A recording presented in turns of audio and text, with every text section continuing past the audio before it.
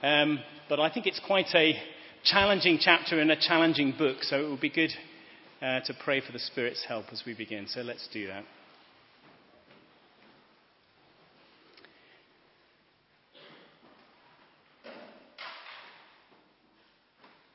Father, the Lord Jesus warns us that it is possible to diligently search the Scriptures and yet to miss the sun.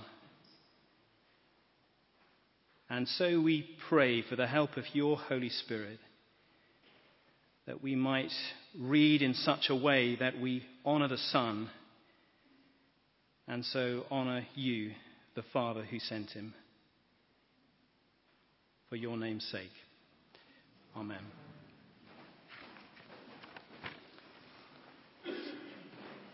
Well, in a supposedly post-Christian society, the truth is we remain inescapably religious. The cover of last week's New Statesman magazine has a picture of a Bible on its cover, and the headline, which you won't be able to see from there, is "Godless Britain, a special issue on secularism, atheism and belief." I always think it's ironic that even by definition, atheism is parasitic on religion. It defines itself less by what it is and much more by what it isn't. We are inescapably religious. The New Statesman magazine says that it is committed to the principles of secularism. But in this recent editorial, the editor concludes this, or concedes this: there remains in societies such as ours a deep religious longing. And that, quote, "as much as they might like to, secularists can't wish such urges away." When our own MP, Nick Clegg, was asked whether he believed in God, his response was a very emphatic no. But his views seem to become somewhat more nuanced as we approach the general election. In one interview, he said that he had, quote, "enormous respect for people with faith." And he added, "I'm married to a Catholic and am committed to bringing my children up as Catholics. However, I myself am not an active believer. But the last thing I would do when talking or thinking about religion is approach it with a closed heart or a closed mind." Now, aside from the fact that it seems strange, to me at least, that you would want to bring your children up to believe something that you thought was false, Nick Clegg's advocacy of open-mindedness is very much in the spirit of the age. There are very few things that our society values more than a so-called open mind. But as the writer G.K. Chesterton famously commented, an open mind, like an open mouth, is for closing on something solid. But if we are inescapably religious, we are, in the UK at least, more specifically shaped by the most influential man in history, Jesus Christ. Now, of course, the number of people who are actively followers of Christ is relatively small, but the fact remains that the person and teaching of Jesus Christ has shaped our political system, our legal system, architecture, health, arts, social care for hundreds and hundreds of years. Take him away, and the whole of our cultural fabric unravels. He remains a figure of fascination for many from all walks of life. So, for example, the writer and broadcaster Melvyn Bragg commented in a recent interview that he was interested in the Christian faith. He said this: "I don't believe in the resurrection and all that, but I am fascinated by the metaphor and the morality and the mysticism." Or the comedian Peter Kay, writing in his biography, said this: "I believe that a man called Jesus did walk the earth at one time, but I don't think he was the superhero that the Bible makes him out to be." And he goes on to echo what I guess is the feelings of many by saying, "I like to believe in a God of some kind, in some sort of higher being or force. Personally, I find it very comforting. Plus, it gives me somebody to talk to on long train journeys when there's no phone signal. I got back last night from a week in Hungary teaching on a youth camp for around 40 Hungarian teenagers, most of whom were not Christians. And unbelief is endemic in Hungary as it is in the UK. But again, Hungary as a nation, has been profoundly shaped by the person of Jesus Christ, from their first avowedly Christian king, Stephen, to the present day. Christianity has left an indelible mark on almost every aspect of Hungarian cultural landscape. Even 40 years of communism failed to eradicate Christ's impact. But many in Hungary, like many in England, think that Jesus was little more than just a great moral teacher. And that even in the Bible, Jesus never really claims to be anything more. I have to say, I've never really understood that kind of urban myth that Jesus never claims to be divine in the Bible. It always strikes me as odd. I'm never quite sure what Bible people are reading when they make that claim. For even a cursory reading of the gospel accounts reveals the claims that Jesus makes of himself are extraordinary. The kind of idea that a moral teacher would claim of himself the kind of thing that Jesus does seems odd, and that's nowhere more striking than in John chapter 5. Now, for those of you who were here last week, you will have seen that John 5 begins with the Sabbath controversy. Jesus heals this man on the Sabbath, and because of that, verse 16, John says the Jews persecuted him. Now, for good reasons that we don't have time to explore, the Sabbath was a very big deal in the Old Testament. It certainly wasn't some sort of random rule that gave the religious a stick to beat people with. It was rather a sign that God provided to help people to understand what life was all about. And if Jesus wasn't already in deep enough water with the religious, he pushes things even further when he provides a theological justification for what he's doing. You see, he works on the Sabbath. Why, verse 17? Because God works on the Sabbath.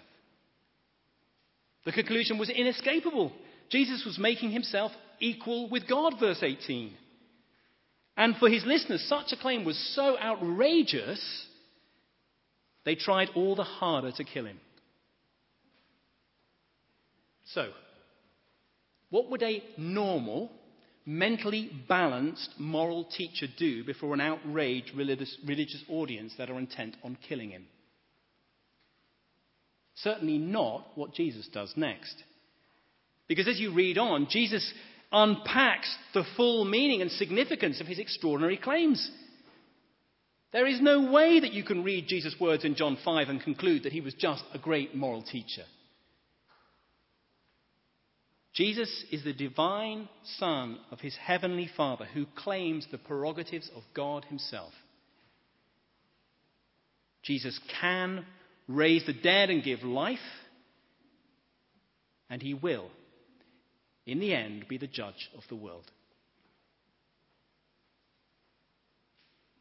Now, it's hardly surprising that such extraordinary claims leave Jesus' listeners reeling.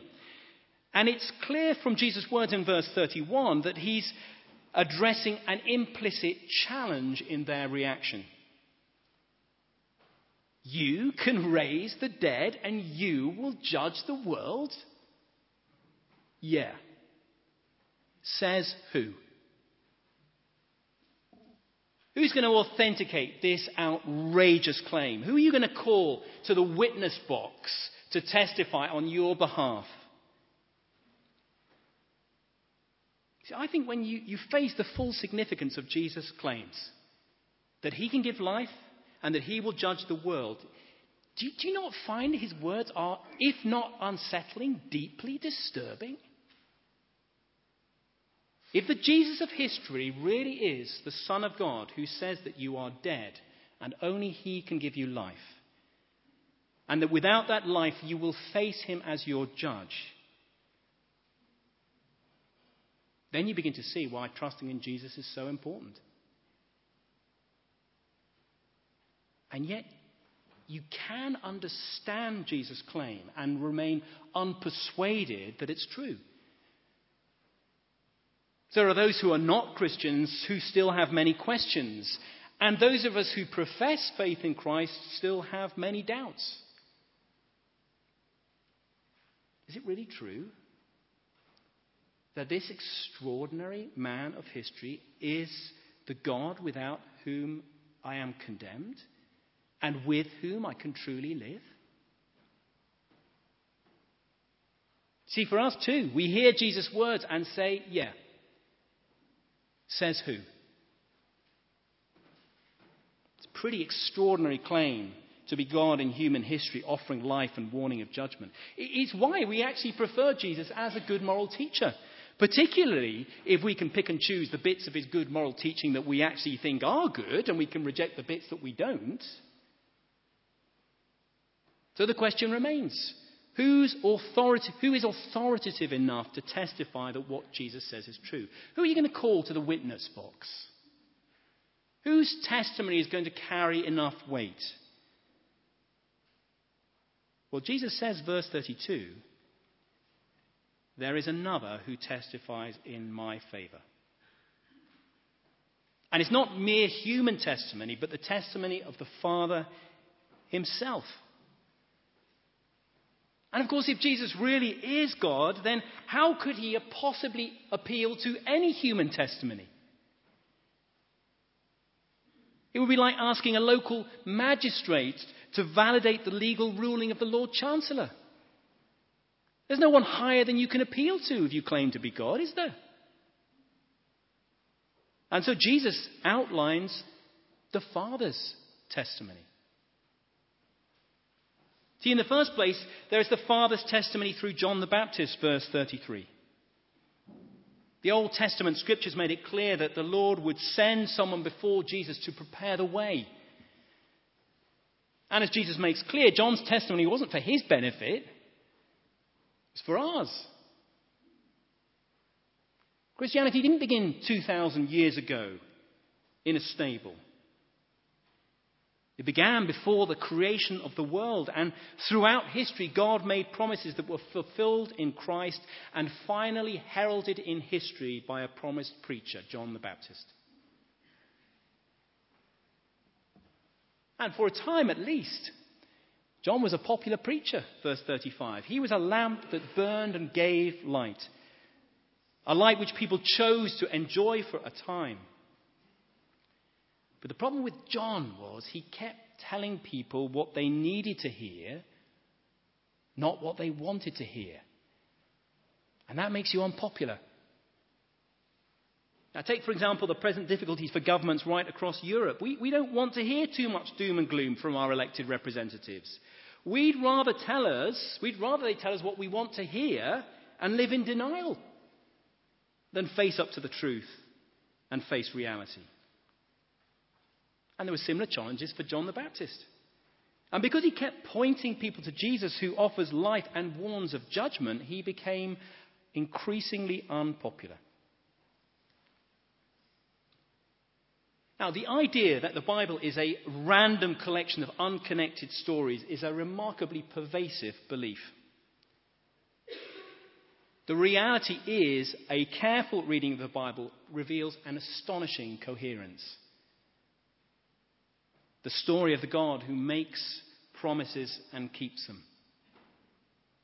A few years ago, I ran a Bible overview course here at Fulwood, and for one person on the course at least, seeing how the Bible fitted together, seeing how the whole of Israel's history pointing to Jesus, was one of the most significant things that persuaded her that what Jesus claimed was true. So Jesus says, look, there is the Father's testimony in John the Baptist, the herald who announced the fulfillment of God's promises throughout history. But secondly, there is the Father's testimony in Jesus' work, verse 36. I have testimony weightier than that of John, for the very work that the Father has given me to finish, and which I am doing, testifies that the Father has sent me. Jesus says that what he actually does in his ministry is the Father's testimony to the truth of his identity and claims. His his teaching, his miracles, or the signs as John refers to them. Not least the greatest sign of the cross, resurrection, and ascension of Jesus are the Father's testimony to the truth of Christ. Now, I know that there are scientific reductionists like Richard Dawkins around who have a big problem with miracles. But you know, their objections are driven by their own philosophical presuppositions and not by the evidence. I'll give you an example. The Harvard geneticist Richard Lewontin talks about his own prior commitment to a material explanation of life. He says he's committed to that, quote, no matter how counterintuitive, no matter how mystifying to the uninitiated. Why?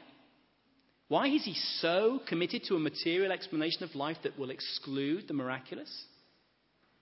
Because, as he puts it very revealingly, we cannot allow a divine foot through the door. We cannot allow a divine foot through the door. You see, before some people even consider the Father's testimony and the work of the Son, they've decided that it can't be true. It's their own presuppositions, not the evidence, that drives their conclusions. For granted the possibility of God, there is nothing intrinsically implausible about Jesus' miracles, or even his resurrection. So throughout history, both the simple and the intelligent have heard the words and works of this remarkable man and have come to know with confidence that, as Jesus puts it in verse 24, they've come to know that when they trust Jesus, they have eternal life. And they're not condemned. So, Jesus says there is the Father's testimony in John the Baptist, the Father's testimony in Jesus' work, and thirdly, there is the Father's testimony throughout history. Which is what I take Jesus means in verse 37 when he says that the Father who sent me has testified concerning me. There are a number of possibilities in understanding that verse, but I think it's probably best to understand Jesus' words as referring to the Father's testimony in the broadest sense.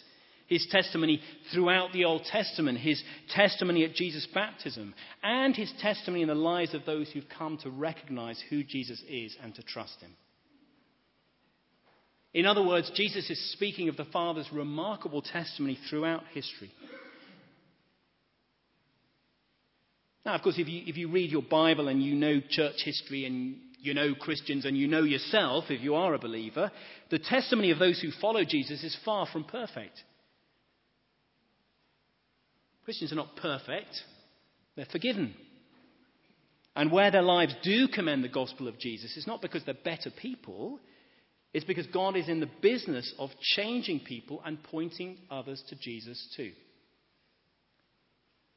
One of the guys I was out in Hungary with was telling me about the remarkable things that happened in his family. His parents divorced when he was 2.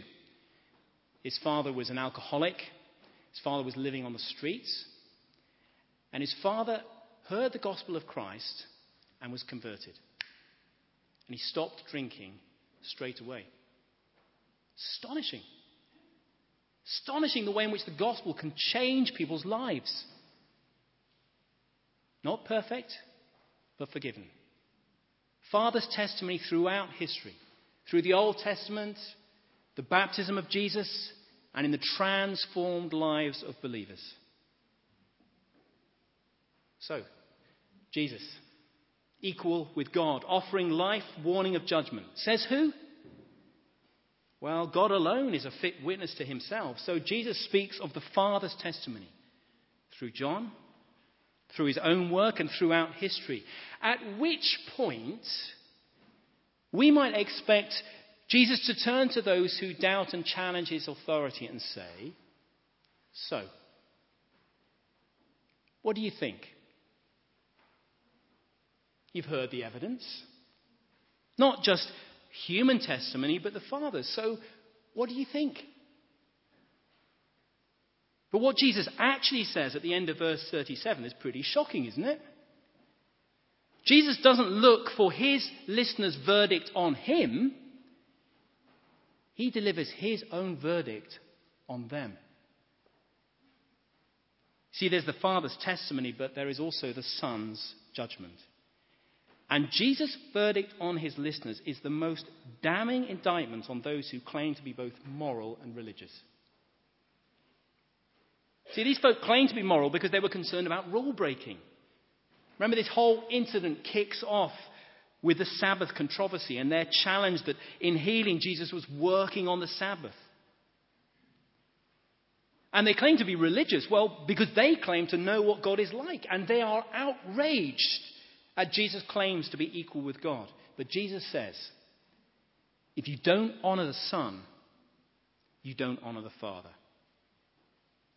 And the reality is, if you don't trust Jesus, you can't know God at all. As Jesus delivers his verdict on his listeners, he really couldn't be much blunter, could he? Verse 37, the end of verse 37. You have never heard his voice, nor seen his form, nor does his word dwell in you, for you do not believe in the one he has sent. The truth is, everything hinges on Jesus. He alone gives life, and he will one day be our judge. And if you don't honour the Son, you cannot honour the Father. If you don't come to Jesus for life and go on coming to Jesus for life, Jesus says you hear nothing, you see nothing, you have nothing.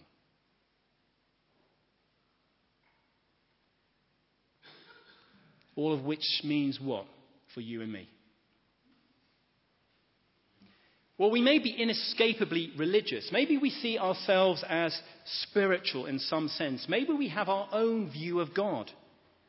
Maybe we like to pick and choose what we regard as the best bits of all the world's religions, the common thread that unites them all. Or maybe our kind of religious experiences are found more at a concert hall or a football match, somewhere where we experience some sense of the other that lifts our spirit in the midst of life. Jesus says, if you don't trust him, you hear nothing, see nothing, have nothing. And you know, there's a twist in the tale here for those of us who profess faith in God, those who attend church regularly, those who study the Bible seriously. You know, after all, whatever our many failings as a church family, at least we're serious about the Bible at Fulwood. See, even for people like that, Jesus' words are pretty sobering, aren't they? Jesus says you can be very religious and still hear nothing and see nothing and have nothing. And even serious Bible study is dangerous when it becomes an end in itself, verse 39. You diligently study the scriptures because you think that by them you possess eternal life. These are the scriptures that testify about me. Yet you refuse to come to me to have life.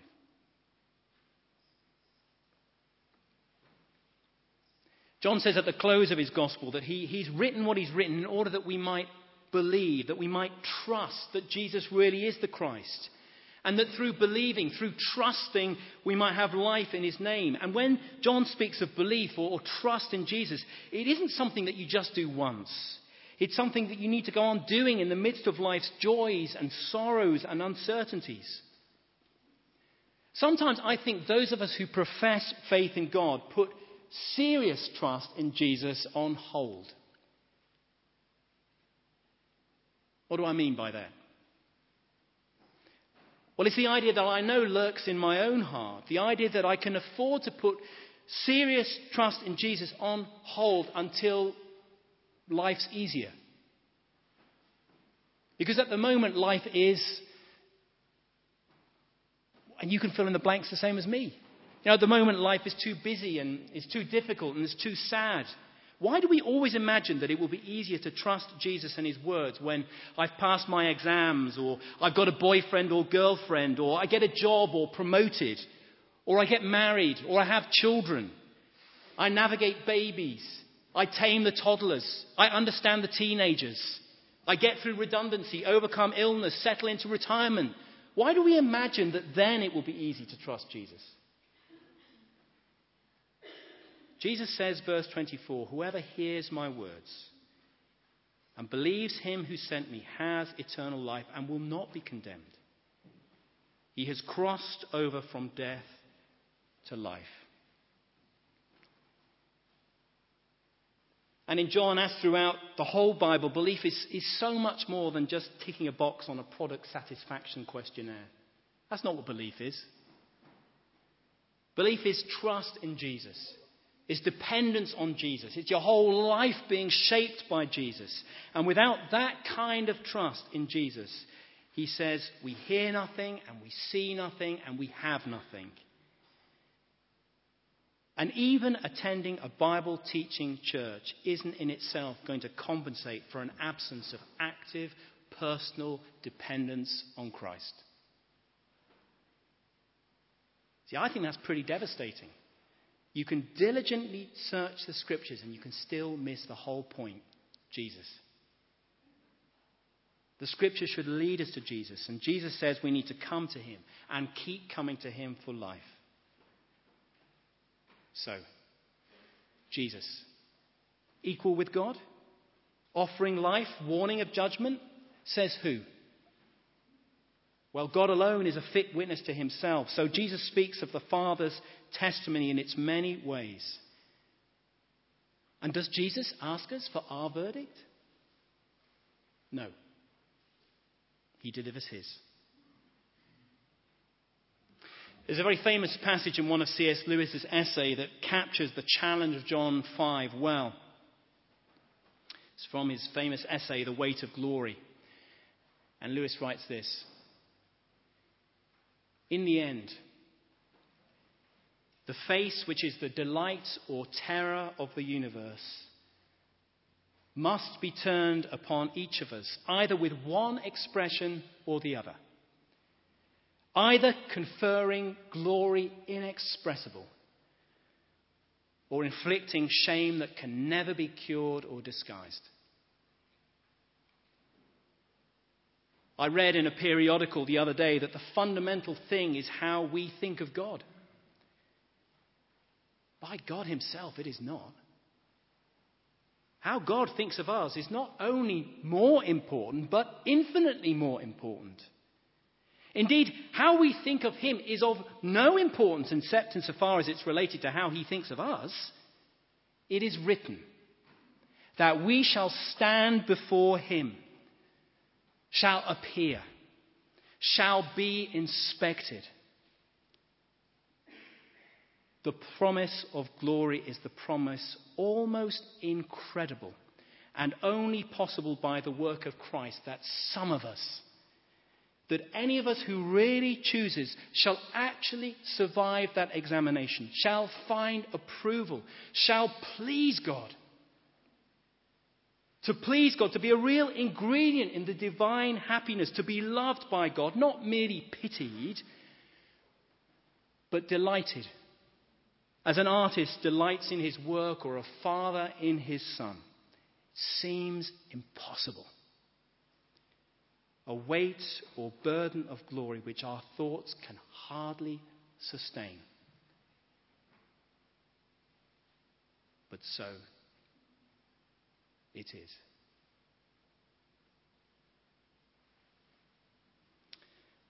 Well, let's pray together.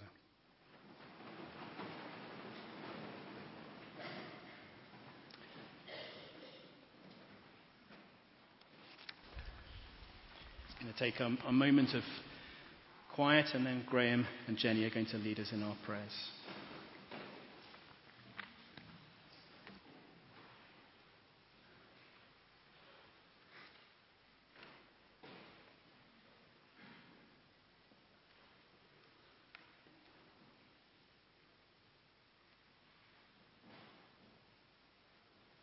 Just in the silence now, just reflect on the week ahead. In the light of what Jason has just said, consider something you will be doing this week.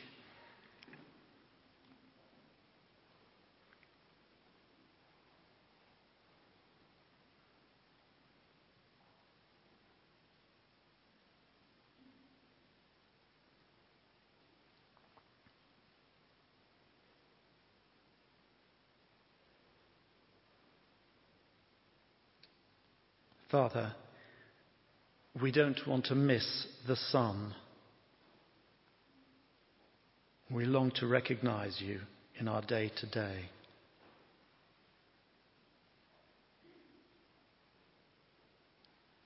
Thank you for the gift of life now and your amazing promise for the future.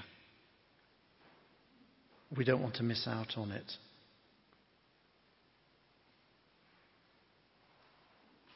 Lord, we do know something of the week ahead and what we expect to be doing.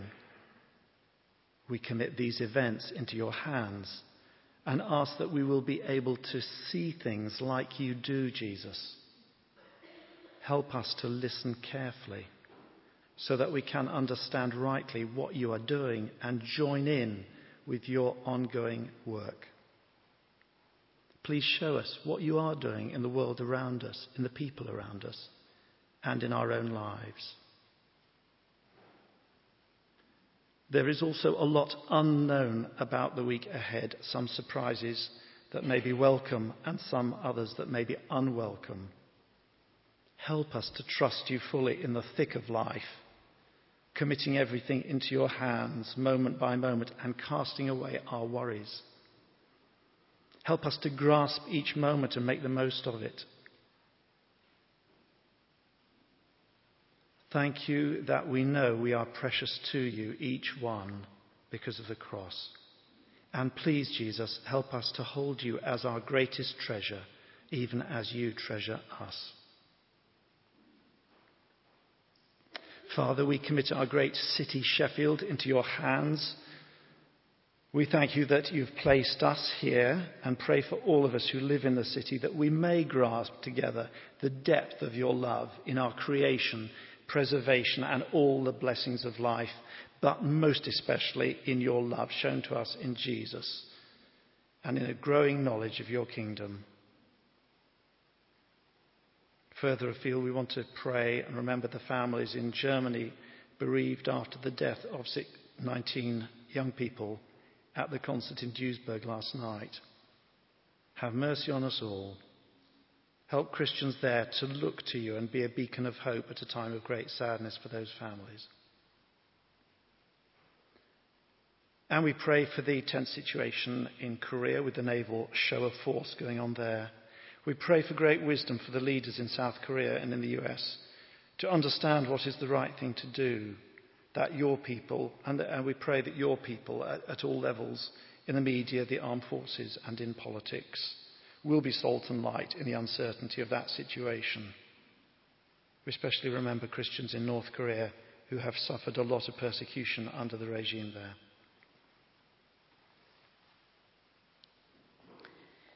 Tonight we want to pray especially for our mission partners, Robin and Lorna, and their family. Thank you, Lord, for their great gift of languages and for their work in Bible translation and kingdom building.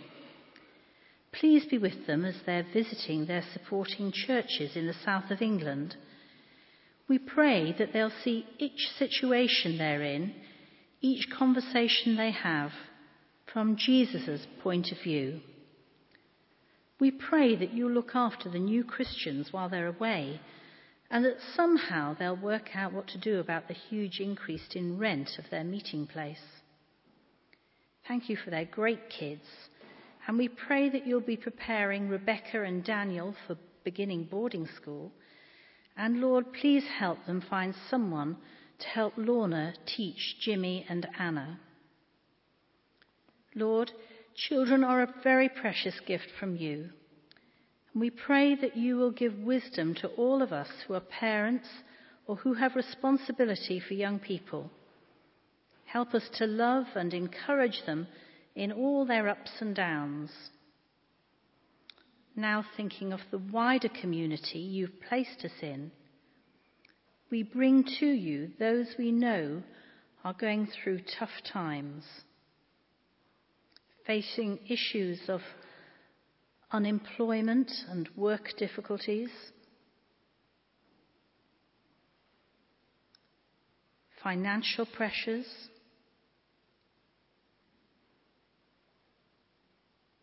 breakdown of relationships, disappointment and loss, problems with self-image, self-esteem and addiction,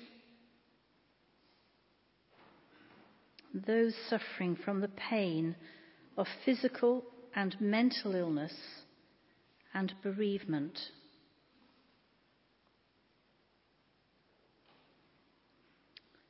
I'd like to remember especially the family and friends of our church member, Elizabeth Norman, who has just died. Thank you so much, Lord, for this lovely lady, for her faith, her courage, her love of life and art, and her many acts of service. Thank you for the hope we have because of Jesus, and our prayer is that this will comfort and sustain her husband and family at this time of great loss.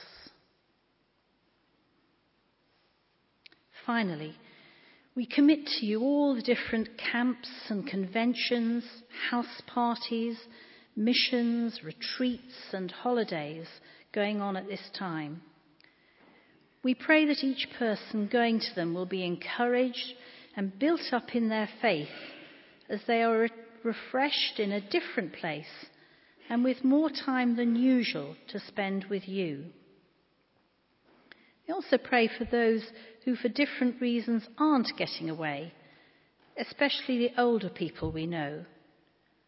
We pray that they will be conscious of you being with them and that they and their carers will experience your peace and presence at what can be a particularly difficult time of life.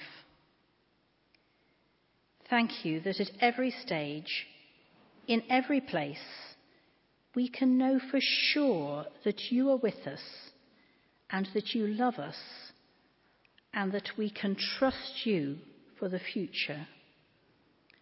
We pray these and all our prayers in and through the precious name of Jesus Christ, our Saviour, Lord and King.